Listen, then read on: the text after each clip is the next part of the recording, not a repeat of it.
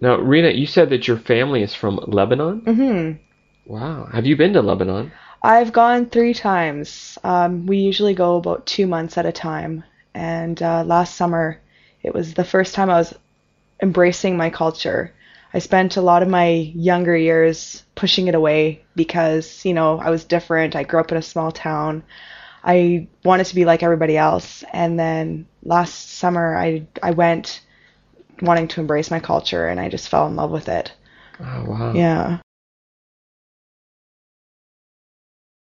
So talk a little bit about Lebanon. What's Lebanon like? It's definitely an amazing country. There's a lot of history. It's right on the coast of the Mediterranean. It's all mountains, and so it's scary as hell. You kiss the ground when you get out of a vehicle, and you pray to God when you get in.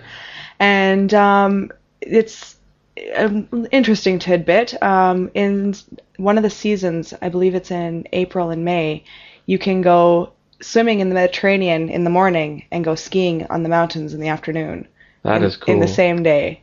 Wow. Yeah. Yeah, because when people think of the Middle East, they think of hot. Everybody thinks that it's all like flat deserts, camels, and it's that stereotype of the Middle East, and it's nothing like that. It's more, our culture is closer to the Greek or Turkish culture than it is to the standard Middle Eastern culture. Yeah, Right. very modern.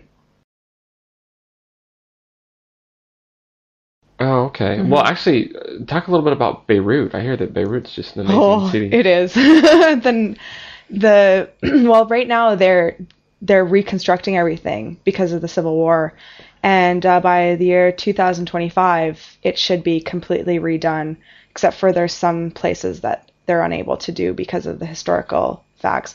They're digging up underneath the city and finding Roman bathhouses, Whoa. and there is there is so much history there. It's one of the oldest cities in the world. So Man, it sounds like a great it's place. amazing. It's amazing, and the nightlife there is unreal.